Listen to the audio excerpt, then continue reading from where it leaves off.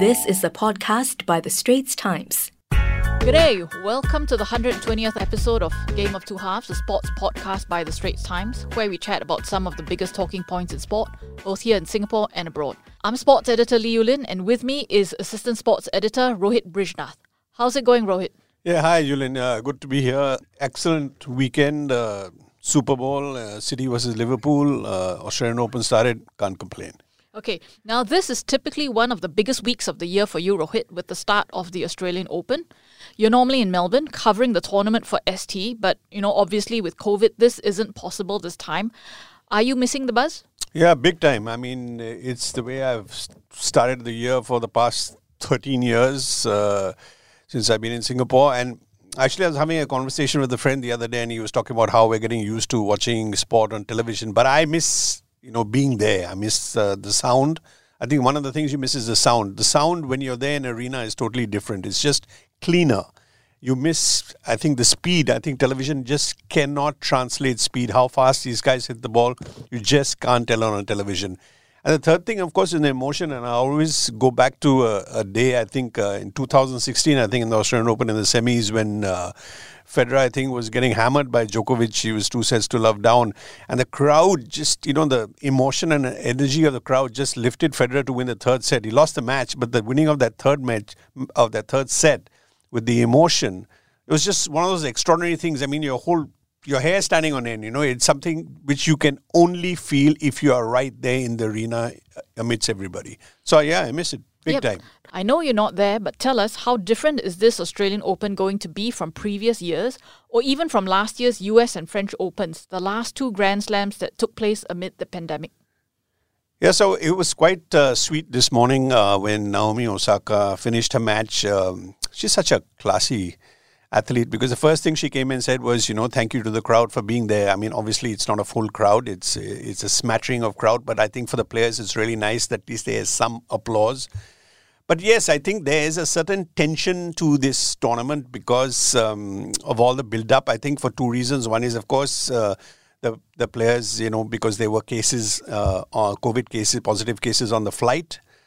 Coming in, some of the chartered flights, so a lot of the players were in quarantine, couldn't practice, so there was a little bit of drama over that. Then you were wondering whether the tournament is going to be held. And I think within Melbourne itself, from what I gather, I think people were not completely sure whether the Open should be held. I think it's a question of, they had fought so hard to keep the virus at bay, and now you had all these visitors coming in. And I think people understand the economics argument, but the fact is safety obviously is far more important than anything else.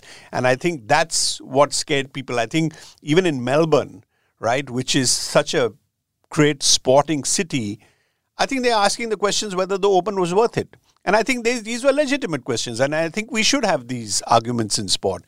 Now, who do you think will go deep this time and why?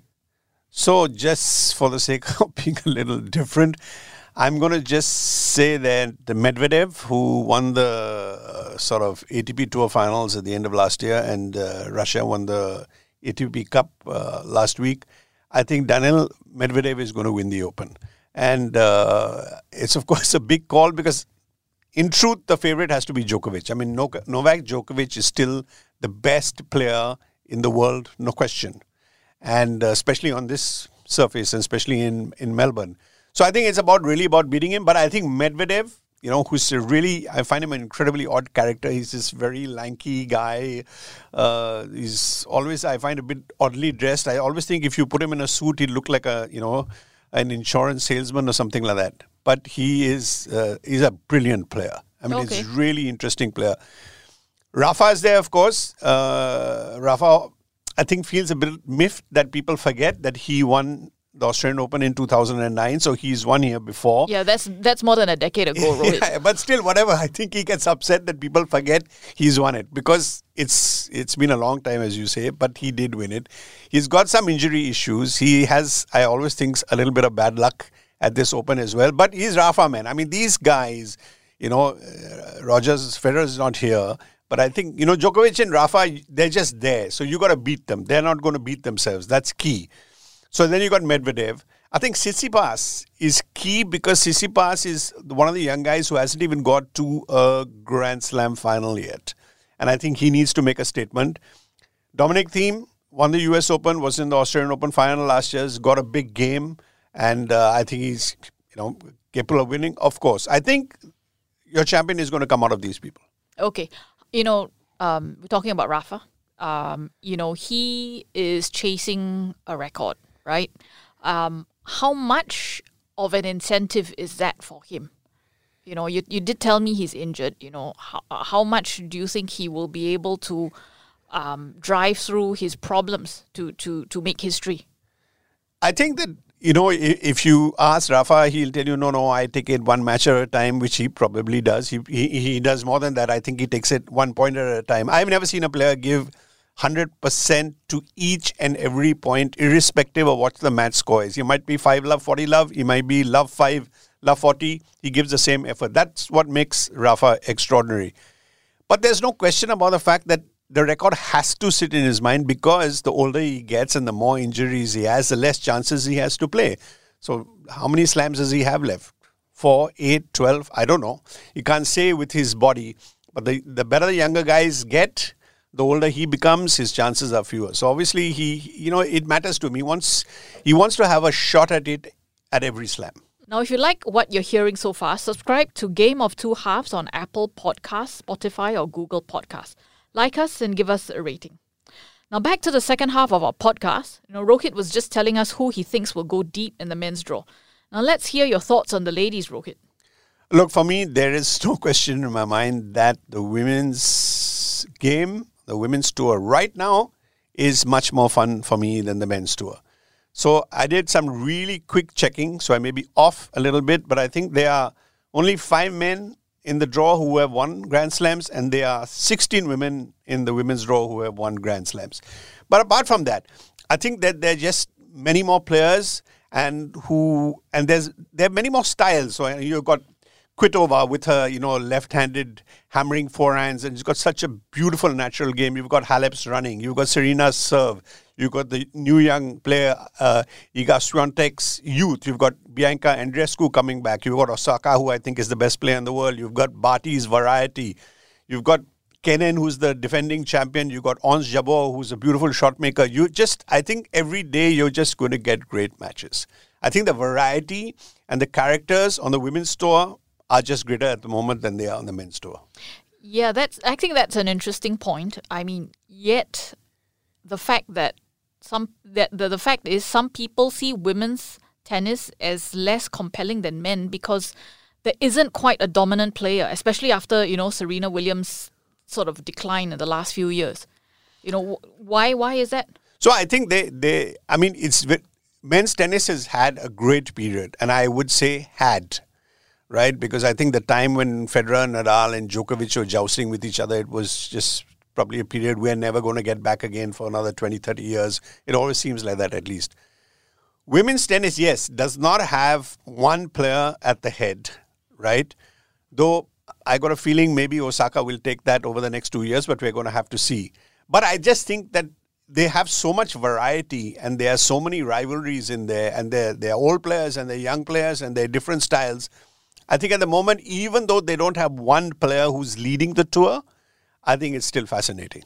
You talk about rivalries in women's tennis now. What are the obvious rivalries?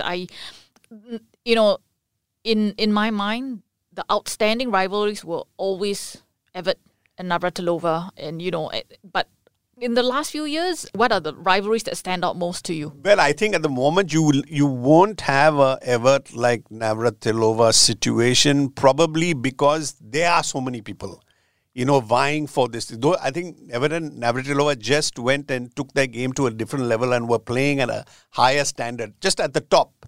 Now there are too many players at the top. So I would say there's no one set rivalry per se. There are many, I think, between different players and different styles. But there isn't that type of rivalry where two players just sort of separated themselves from the game and did something. So if you had a wish for a dream final for the Australian Open, what would that be? I think Osaka is a brilliant player. So I'd like to see Osaka or one of the young players play Serena. I mean, I always think, it would be nice to see Serena at least have a shot at her 24th slam. Difficult, but I'd like to see her have a shot at it. Okay, now, Serena, I mean, she's like a whole story, on her own, right? So, such a great athlete, she's 39, pulled out of a semi-final against Ash Barty at the Yarra Valley Classic last Friday with injury. Now, what are her chances of equaling Margaret Court's record? Yeah, this is a tough call. I mean, let's look at the good side. The good side is this is Serena Williams, who is extraordinary. It was probably one of the greatest competitors I have ever seen in any sport, male or female. That's key. She likes this open. She likes this surface. She's won here 7 times. I think that's the most she's won a slam. I think she's won Wimbledon also 7 times. The last slam she won was in 2017, was at the Australian Open. So these are the things going for her. The other thing is that I think the other players, they have extraordinary respect for her, but I don't think they're intimidated anymore. That intimidation has long passed. Respect, but no mercy. I don't think they're going to crumble. And I think the younger players are just going to be a little bit faster than her. That's just, they're going to be probably a little bit, their bodies a bit fitter. I think Serena has a lot of, obviously, understandably, injury issues. But she's smart. She knows how to play. She knows how to win. I think that she's 39. Like, a lot of people compare her to Tom Brady, who's 43. But the fact remains, this is an individual sport. It's harder. There's nobody else to lean on. And I think it's going to be a great ride. I mean, if you ask me, I'd say it's unlikely she'll win. But if she won, would I be surprised? No. Right. I mean, I thought Chris Evert had some interesting things to say. I mean, she actually said that she thought Serena is faster now than she was before, and even fitter, which, I mean, I don't know whether you agree. I'm not arguing with Chris Evert. But I think one of the nice things about Serena is that you can see the nervousness. Even this morning, I mean, just playing the first match, she won eventually very easily. But she was a little nervous right at the beginning. And, desperation is quite a beautiful thing in somebody who is 39, because she, in the same way, a bit like Rafa, she also knows that she has only so many chances left. And that brings its own anxiety. And it's actually nice to see somebody who's won so many Grand Slams, but is still sort of a little bit nervous. Does she need to break Court's legacy, to validate her own standing in the game? No. I mean, I think that Serena Williams is the greatest tennis player there's been in the women's side for sure. And, Margaret Court has one more slam than her. She has 24. But there are certain things you have to consider. I think one of the problems in sport has been that one singular number has come to define greatness. I think greatness is a far more complicated thing, number one. Number two, I also believe that generations can be a bit of an issue. Now, for example, Margaret Court's generation, I think that is definitely an issue, because out of her 24 slams, she won 11 at the Australian Open, right? In many of those slams, in 4 of them actually, the draw was only 32 players. Nowadays, it's 128, right? And in those days, the draw was primarily stuffed with Australians. I think in 9 of those years, there were fewer than 10 non-Australians in the draw. So if you take that into account, I mean, obviously, you can't blame Court. She had to beat who she had to beat, and she did. But obviously, the game is harder, and it's wider, and it's more athletic, and it's just more difficult, And I think that you can't bring it down to, somebody won 24 slams, somebody's won 23, therefore 24 is better. I disagree. I think Serena has longevity. She's changed the game. She does astonishing things. And I think she's the greatest. Yeah, right. And there goes the final whistle for our sports discussion of the week. I'm Liu Lin, and we hope you enjoyed listening to Rohit Brijnath and myself. Don't forget, you can listen to our Game of Two Halves podcast on demand on audio apps, Apple Podcasts, Spotify, or Google Podcasts. That was an SPH podcast by The Straits Times. Find us on Spotify, Apple or Google Podcasts, or streaming on Google Home. Do feedback to us at podcast@sph.com.sg. You can also check out more podcasts on various topics at The Straits Times, The Business Times, and Money FM 89.3.